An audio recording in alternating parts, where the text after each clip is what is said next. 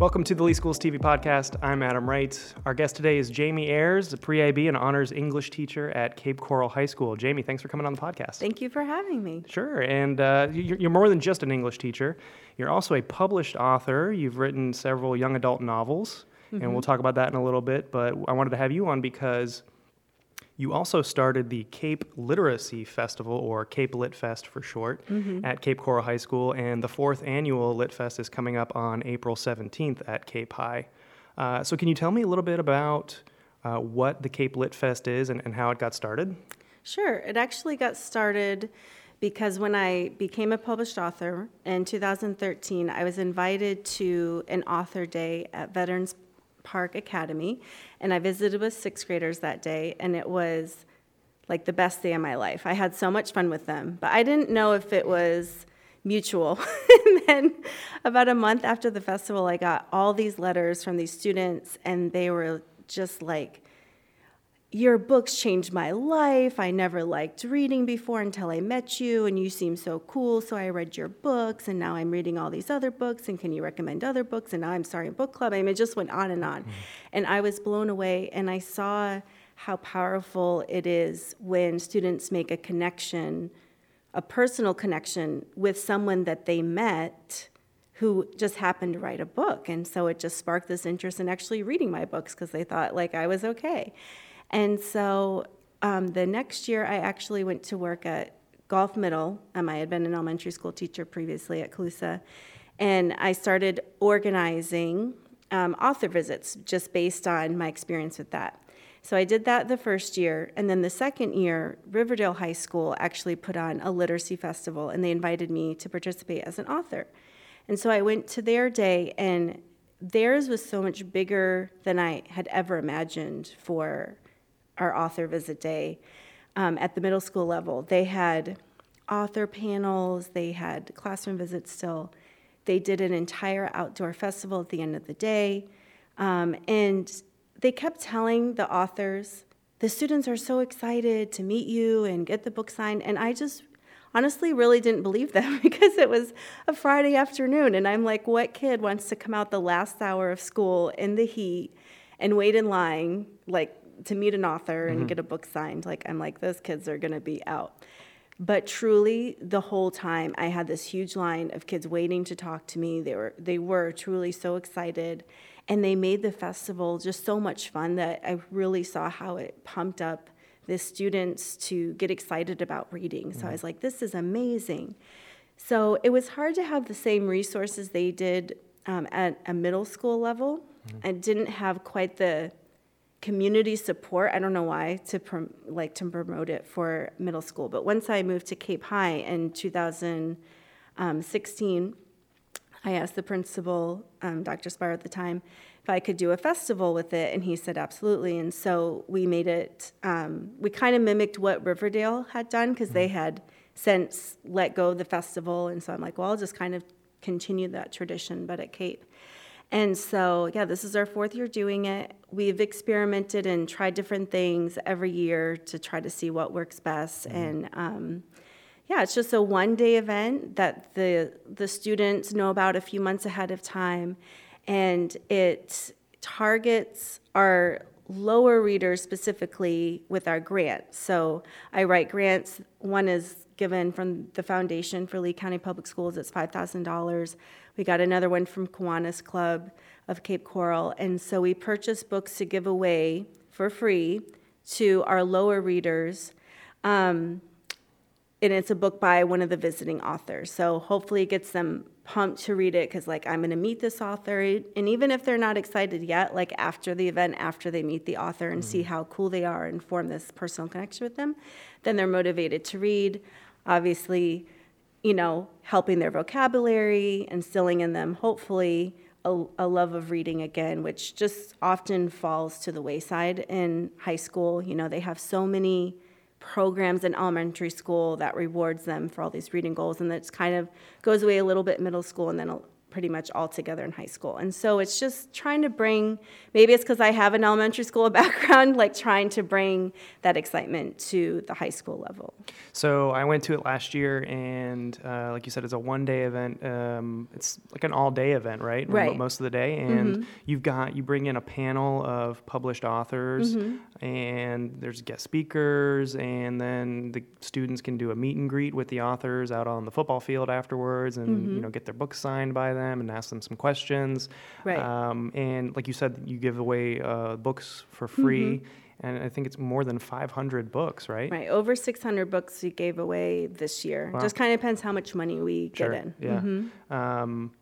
So, like you said, you want students, so you kind of target those lower readers.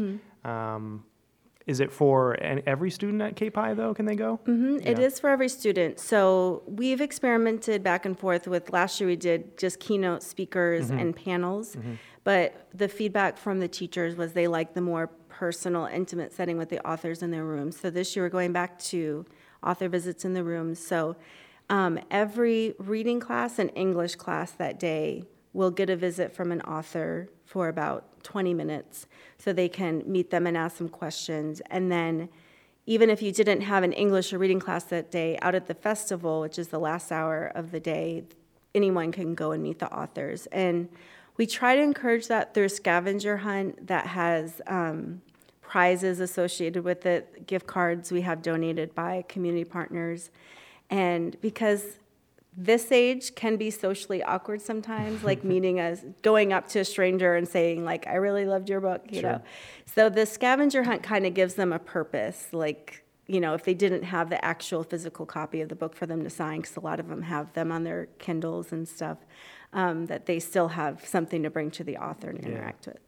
And so who are these authors that come to the festival? Are they local authors, or are they from all over the place? So they're from all over Florida. They're people that I met through different author events, since I'm an author myself. And I think the furthest one we have coming is from Tallahassee, Erica Cameron.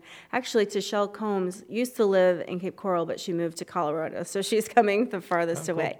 But she kind of uses it as like a double thing, because she still wants to visit her family and just plans it around our festival time, so that's really nice. And they're mainly, correct me if I'm wrong, but the young adult novel format authors? Yeah, and we try to get all different genres. So like Erica Cameron's book this year is like a suspense. Tashelle Combs is fantasy about dragons. Lucienne Diver's book is a paranormal romance. There's another book, It's My Life by Stacey Ramey, that is about a girl with cerebral palsy. There's another one, Start Here, by Trish Doller, who lives in Fort Myers, and her book is about losing a friend and trying to move on. So yeah, we have all different various. Another one, Stephen Dos Santos, he is a dystopian, so we try to do all different genres.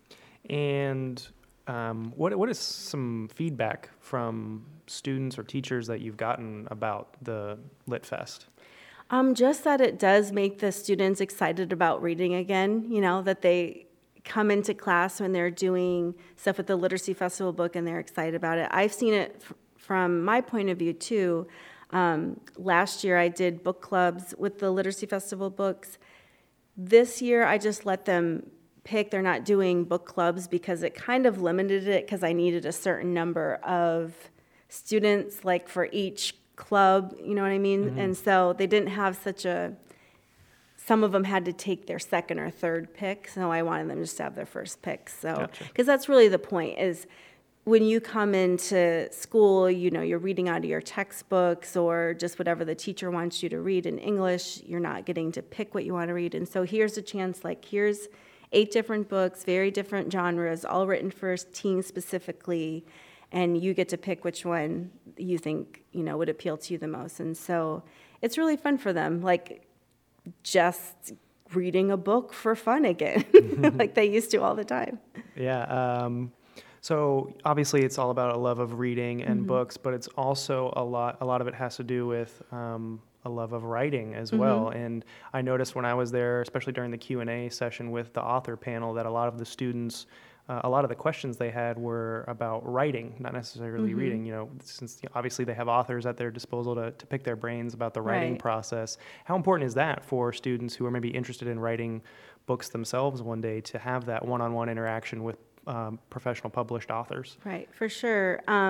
Yeah, we have a lot of students who crave that creative outlet, and we don't have like a creative writing class anymore at Cape High or anything. And so, and we have Seahawks Eye where they can write for the newspaper, Sure. but nothing that's really fictional, creative writing. And so this event for those kiddos is like really important to them because they have so many questions. So I know for me personally, I was a student at Gulf Middle School, and in 6th grade, 2 authors came to the school. I do not remember their names, but I remember I thought they were the coolest people on the planet, and I got to ask them questions after, and it made me want to write so much more. I already had an interest in reading and writing, but they're part of why I became an author, because I'm like, these 2 guys are so cool, and like they had their stuff published and got to go visit schools, and like that's the dream. And so for them just to see someone who's persevered, because they are very clear with them that It's tough. publishing industry is very hard to get into. So you really have to persevere. So it's also hopefully inspires them, no matter what they want to do with their life, just to follow your dreams. And if you work hard enough, you can accomplish what you want. And to prepare themselves for failure at first, and like you said, to persevere over that.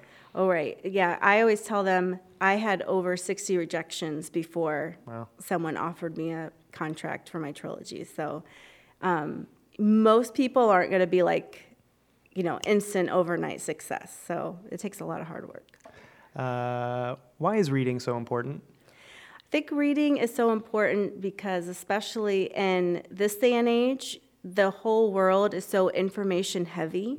So you really have to be able to comprehend what you read and digest all that information and ask yourself, what does this say? What does this not say? And come to your own conclusions. And the moves that you see in fictional narrative writing, you see those in the argumentative and the informative articles too, and they need to spot all those persuasive techniques that authors are trying to pull on them, because there may be some fallacies there too, that they have to be aware of. And so I think it's, no matter what you read, it's like the more you read, it's true, the more you know, and you're going to be able to make a lot smarter, informed decisions. Look at it with more of a critical eye. What is it about reading a great novel that can, transport you to a different world, or just a different mindset sometimes? What is it about that experience that is so rewarding? I think that so a lot of my students tell me, I have not read since elementary school. Like, I fake read in class, whatever book, they look at Spark Notes. There's so much out there now. So I think for a lot of them, it's become like a catharsis for them, that escape. A lot of times people escape in unhealthy ways sometimes. And so reading is a really relaxing activity. And I have to train them at the beginning of the year, because they always have to be reading a book for pleasure. Like, that's their only homework for me. And once they finish their bell ringer, they just have a few minutes to read before we move on. And so I train them to always have a book. They take it out. I have hundreds of books in my classroom, so they have plenty to choose from to check out. And it's amazing because they just get it out. You don't have to remind them. They're so engrossed in it. And as I'm trying to move on through my lesson, I feel terrible because I'm like, I need you to put your book away. I'm really happy you're reading, though, but now we have to move on. And they get so engrossed in it. And just a couple weeks ago, I had 3 girls stop by my room. I didn't have them that day, but they're like, Mrs. Ayers, we were all just talking in the hall about we've never read this much in our lives, and it's all thanks to you, and we just thought we should come and tell you that. Oh, that's awesome. And I was like, thank you so much. That just made my whole year, because that's my goal, because we can teach them, all day long, but we have to instill that love of reading in them so that when they leave our classrooms, they still are going to read, and hopefully build that habit for life that Yeah. they're readers, because I really do feel like readers are leaders, and the best people I know are people who read all the time and are constantly thinking about what they read. It's interesting because I won't say I was like the biggest, most prolific reader when I was in grade school. I did enjoy reading, probably maybe slightly above average in the number of books that I would read just for pleasure. But when I went off to college and then for a few years after college, I really wasn't reading a whole lot. And I found that, after several years went by, I just kind of had a longing. It was kind of one day I woke up and I was like, you know what I haven't done in a while? I haven't read a good book. Yep. And so I've started reading a lot more over the past few years, and it is a lot of fun. And I think I think it's important to read, like you said, a lot, and a lot of different maybe genres, especially at the beginning when you're starting to figure out what you like. Yes. Because you might read a few books, Pride and Prejudice, it wasn't for me, or No. or whatever. I'm just using that as an example. But then you might find a mystery novel or something that you'd be like, oh, that is my jam. Yep. You know. Yeah, whenever they come to me, I have them fill out a survey the first day of school. And on there, it's about what is your favorite TV show? What is your favorite movie? Do you play video games? If so, what's your favorite video game? Because on the back of that is a whole reading survey. And most of the time it shows that they haven't read for many years. And they can't really tell me a favorite book, or if it was, again, from elementary school. So what I do is I look at what do they like to watch TV? What's their favorite movie? What video game? And then I think of, okay, in that genre, what would they enjoy? And so the first time, if they don't already like reading, I pick a book out for them and like, try this one. Cool. And try to really show them that it's not that you don't like reading, you just haven't found the right book yet. Like there's a book out there for everyone. It's got to be tougher these days for you as an English teacher to try to get kids into a love of reading because of the smartphones, right? I mean, I even find myself when I'm in my bed at night reading a book, Right. and I still got my phone on the bedside table next to me. I'll be in the middle of a chapter, and I'll still, for whatever reason, I'll put it down real quick because something popped into my head, and I'll grab my phone and I'll Google something or whatever. And so I'm sure that's a challenge as well, with just how addicted everybody these days is to their cell Right. phones. Yeah, it's definitely a challenge, but honestly, once they get into the habit of reading every day, like they truly do, the phone's away and they're into their book. And I would say 95% of them, there's always a few kids who fight it. You almost have to train yourself. Yeah, that's what I told them. Like, because at first I'll get, well, I can't concentrate for this long. My mind wanders. And I'm like, well, it's been a while since you sat for an extended period of time and just read a book. So you have to train your mind, but your mind will catch on and get used to it. And it's funny because even sometimes when I'll see them on their phone or open up their Chromebook when they're reading, I'll go over and they're actually just Googling something from their book, like, where is this city, or, a word they didn't know. So I'm like, so I've tend to give them the benefit of the doubt now because they usually impress me. Yeah, and half the time that I pick up my phone while I'm reading, it's to, double check something. Is that Right. true that I read in a book or something? And Yep. then, okay, let's talk about the novels that you've written. You wrote a trilogy, right? Yes.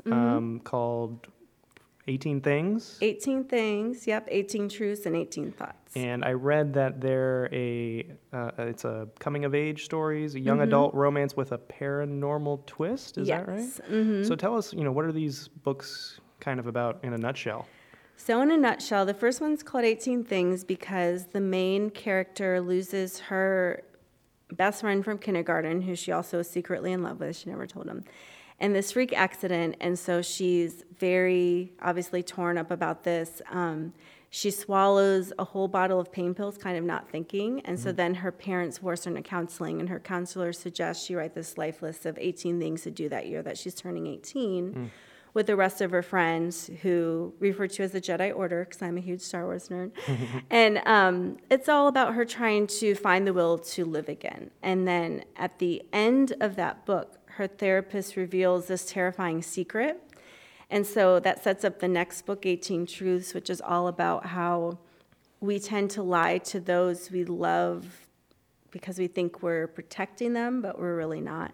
And so the second book is really paranormal because in the second book, the main character actually goes into my own version of the underworld. There's like 4 planes to my underworld, and she's trying to find that best friend that she lost because she finds out some information. And then 18 Thoughts is back on Earth, and there's still a paranormal twist to that one. There's someone who can read her mind, and she has to figure out why, and it's all related to her trip to the underworld, and there's angels and demons that play. So definitely gets more paranormal as the series moves on because of what the main character discovers. But obviously by the end you have your happy ending. So people tend to be very angry with me at the end of book 1 and 2 because it leaves you hanging. I'm like, no, you have to read the whole thing. Trilogy. And then you'll be happy. Sounds cool. Hopefully. How and when did you publish the first one? I published it in 2013. I started writing in 2009 because the year prior, my cousin's son, who was 5 years old, was diagnosed with leukemia. And it just really tore me up. Like they live in Michigan, but we had just visited, and he was so full of life, little boys are. And I was like, how can he have leukemia? And I thought, what can I do to help from here? And in the mail, I got a flyer for Team in Training, which is an organization that trains people to run marathons, and in turn, you raise money for the Leukemia and Lymphoma Association for your marathon. And so I signed up to run the Sarasota Marathon. I raised over, I think around $2,500. So after I ran 26.2 miles, like you feel like I can do anything, because you never imagine that you could do that. Yeah. And so I made a bucket list for myself. Like, what else? I need to live life to the fullest. I have no excuse. I don't have cancer. I'm in perfect health. And so at the top of that list was write a book. And so I had been writing the book while I trained for the marathon, and then I just kept at it. And like I said, it took years. It wasn't until 2013 that I had my first book published. You said you started writing in 2006. Is that what you said? 2009. 2009. Okay. Yeah. I mean, I've heard how grueling of a process writing a book can be from other authors. What was your process like? Did you lock yourself in a room for hours on end every single day until you banged out a bunch of pages, or what was your process like? So at first, I was just writing at night. It is nice that you have kind of summers off as a teacher. I use that Put loosely. that in quotes. Yeah. I would say that I don't really have my summers off very much now that I teach high school. But back then, I had more time. And my daughters are finally at an age where they could keep themselves busy because they were 9 and 6. And so they were kind of just playing together. And so before I was like a cruise director every day, all day, every summer, with their activities. But I could take more time during the day too. And then I would stay up kind of almost all night, like typing in my room as well, get a few hours of sleep. And the words actually usually come to me very easily, the actual writing down of the story. I can usually finish the novel within that 2-month span of time in the summer. But of course, it's complete crap at that point. I always tell my students, it's like word vomit. You just kind of vomit the words on the page. Just get your thoughts down. That's the most important part, because then you can make it shiny later. Yeah. And so then you spend, the better part of a year trying to go through edits and revise and Do you outline at all beforehand, or you just write and go? I am not, which I know is terrible to say as an English teacher, because we always have our students plan. But I don't really necessarily know where I'm going. I know it sounds weird, but the characters kind of speak to you in your head. Yeah. It's kind of like the only profession where it's acceptable to hear voices in your head. And so I just kind of get down what, is happening up in my head. And then after I finish that, then I actually do an outline. I have like a 3-page outline where I fill in the internal conflicts, the external conflicts, the character descriptions for all the main characters, so I don't forget, like, this person's eyes are blue and this person's hair is brown. And then I have 30 scenes where I fill in the setting and what's happening, what's the conflict, so that I make sure that my story is flowing correctly, where I don't have too much, slow time and the pacing is okay. So You've published the 3. Do you have any plans for future books, or? I'm not sure. I've written other books, but honestly, the publishing process is so grueling. So the thought of trying to get another contract, and then once you get the contract, you have to do so much self-promotion that that part is really hard for most authors. It's tough when you already have a full-time job. Exactly. And so now that I teach high school, I've taught every grade from 1st through 10th now, and I've always loved teaching, but truly when I get to high school, I was like, this is what I'm supposed to be doing with my life. So I guess I don't crave that outlet as much as I did before, as I get to be so creative with my high schoolers because they're, older, they're like mini adults, but I still journal and I still have those books that I wrote. So maybe one day I'll try, or just toss them up on Amazon and donate the funds to a charity or something. I don't know, because I don't really care about making the money part. Sure. For a lot of people, they're trying to publish a certain number of books so they can do that for the rest of their life. I really just wanted to prove it to myself and to my daughters that, like, if you work hard enough, then you can accomplish your goals. And so I did that. Very cool. What, in your opinion, what makes a good story? I think that the characters have to be relatable. So even with Harry Potter, it's my favorite book series, and it's this whole fantasy realm, it's so whimsical, and no matter how fantasized it is, there's still all these characters that we can relate to. And so I think that's just the most important thing. I'd have to. I think any great book I've ever read or great movie that I've seen, it's the characters that stand out more than anything. And it could be a really cool and interesting plot, but if the characters are dull and you're not rooting for anybody in particular, Right. And even if they're a terrible character, sometimes, like, look at how the Joker, the actor, he just won Best Supporting Actor at the Joaquin Oscars. Phoenix, he did amazing, so it doesn't have to be this,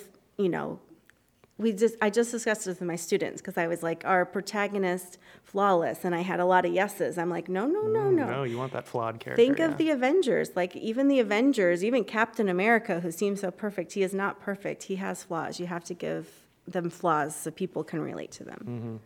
Yeah, his flaw is that he's too perfect, I think. It is, because we talked about how he's stuck in his ways because he's from a former time, and so he's not willing to sacrifice anything, for the team or for the greater good. So he's kind of like, sometimes there's injustice in the world and not all laws are just, and you have to go against them. Well, and, as human beings, we relate to other human beings, and nobody's perfect. We all have flaws. So when you read about a character or see them on the screen who's perfect, they're just uninteresting because they're not believable. Yeah, exactly. Well, that kind of helps me segue into the final 5 questions. Are you ready to move on to that? Or is there anything else about LitFest or reading or books in general that you want to talk about? I think you covered it pretty well. But 4th annual Cape Lit Fest, April 17th. It's not open to the public, but it's not. But that's something that I do hope is open to the public one day. I'm not sure how that would work, if we'd have to move it to after school or a weekend or something. But I think it would be fun to do something with the public. But yeah, we get the community involved because actually SAD Club joined us this year with making it more of like a whole community festival for the outdoor portion. So we're going to have firefighters with their fire truck. I think the Dare car or something. We're going to have the public library with information about their summer reading program and getting cards. I think you had food trucks and stuff. Yeah, we had Chick-fil-A come, Cerulli's Chili Treats. So yeah, there's food, there's games, there's door prizes with the scavenger hunt. So there's a lot of things going on. So I think it's something that it would be really cool if we could keep it during the school day and bus some other students in from other Cape Coral schools, yeah. like to actually, that's why I had named it Cape Literacy Festival, because in case it got bigger than Instead the of just actual like Cape Coral High School. Well, if anybody is listening to this who, might be interested in joining or participating next year, for how sure. can they reach out to you? Email would be the easiest way. So Jamie, JAMIEMA @leeschools.net. Okay, cool. All right, Jamie. So I'm interested in this answer. It's probably, I'm guessing, maybe tough for you to narrow it down to one. So you can give me a few of your favorites if you want. But what's your favorite book? Okay, so I don't know if I can pick one favorite Harry Potter book, but I love the whole series. I would say Prisoner of Azkaban and The Half-Blood Prince are really high. That's funny. Yeah. Those are my two favorites. Yeah, Too. Yeah. they're so good. It Yeah. blew me away. I think that was the first time where I read a series, and I just really thought about how far in advance that author had to plot out all these twists and keep everything consistent, and I was blown away by that. As far as school-wide, I think my favorite book to teach is 1,000 Splendid Suns by Khalid Hosseini, which is set in Afghanistan. It has a dual point of view with two different girls from different generations who kind of get thrown together, and it follows the revolution there from the 70s to after 9/11, and it's just really well done, and it really opens the students' eyes to different culture and really how good they have it. Cool. Okay. And, like you said, this relates to books as well, because you mentioned that you have students, you ask them what their favorite video games or TV shows or movies are, and that can help you steer them maybe to a genre of books that they like. But so I'm interested, what is your favorite movie and or TV show? So still sticking with Harry Potter for movie-wise. I Really? can watch those movies all day long. I watch them usually almost every weekend while I grade papers because it's something to throw on in the background where I don't get too distracted, but I still enjoy. TV show, I love Gilmore Girls because I love how quick-witted the dialogue is in Gilmore Girls, and it's so funny, and no matter how many times I watch it, it's still funny to me. But current TV show, I really like This Is Us. God, I had a feeling you were going to say that. Well, you mentioned Star Wars earlier. What's your favorite Star Wars movie? The Empire Strikes Back.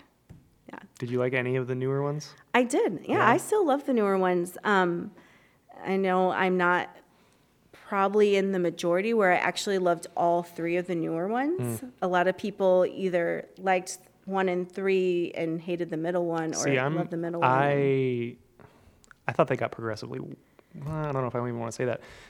I really liked Force Awakens, and I actually really liked Last Jedi. I had issues with it, but I hated Rise of Skywalker. So. I don't know. Maybe I'm just like a big fangirl, and they can do no wrong. But they can do wrong because I did not enjoy the prequels at all.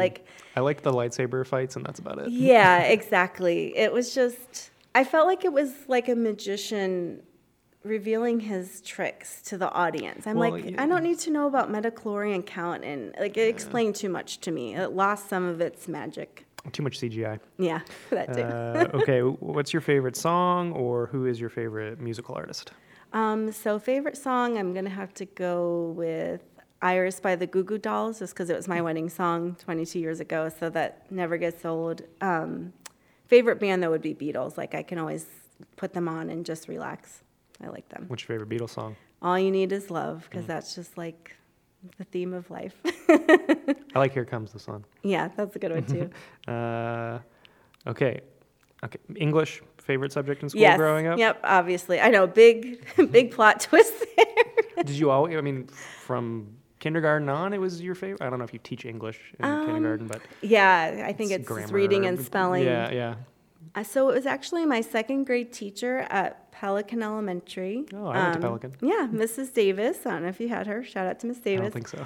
So I had moved schools a lot, kindergarten, first, second, and I came to Pelican March of my second grade year, and I was You're from Michigan, right? Mm-hmm, from Michigan originally. You moved here when you were young. We moved here midway through my kindergarten year, and then lots of stuff happened. I just kept switching schools, and my whole world was kind of falling apart, and I just didn't really care about school.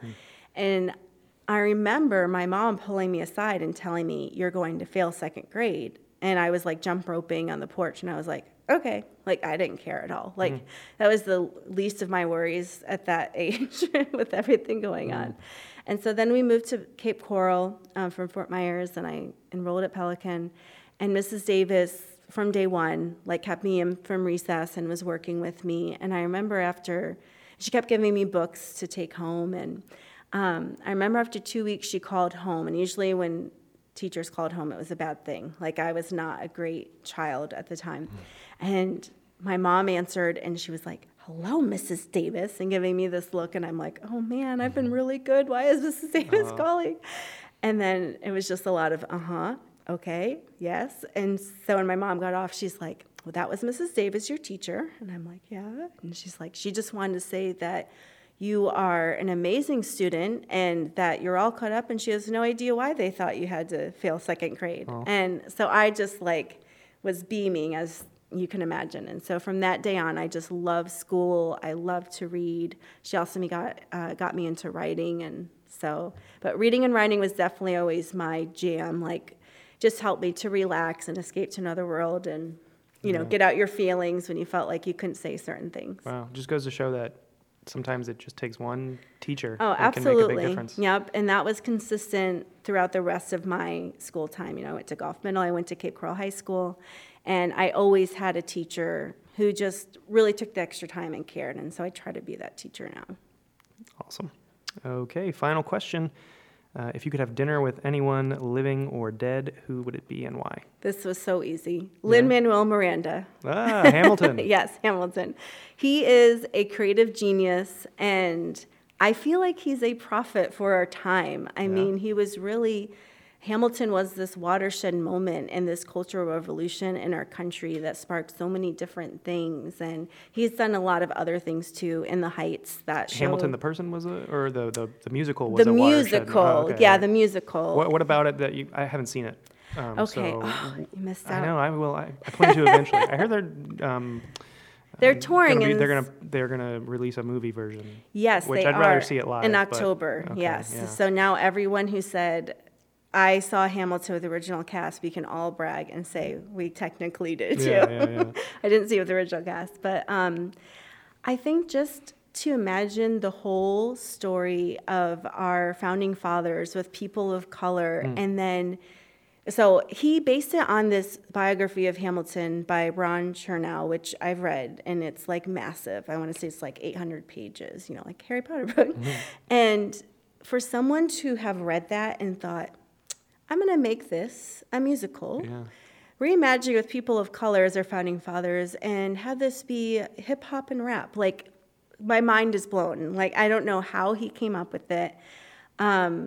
His other play In the Heights is also really well, and that's going to come out as a movie version soon. Not a play, it's like they actually made it into a movie, and it has to do with a lot of pertinent issues right now with our dreamers and everything else. And so, I don't know, he's done so much. He created and wrote the musical? He wrote it and, created and did the music and starred in it, and he's just, now you see so many lines from that play Hamilton on signs where people are protesting, and it's just caused this whole revolution. It's amazing. And what it's done for the arts, getting people to go see plays again.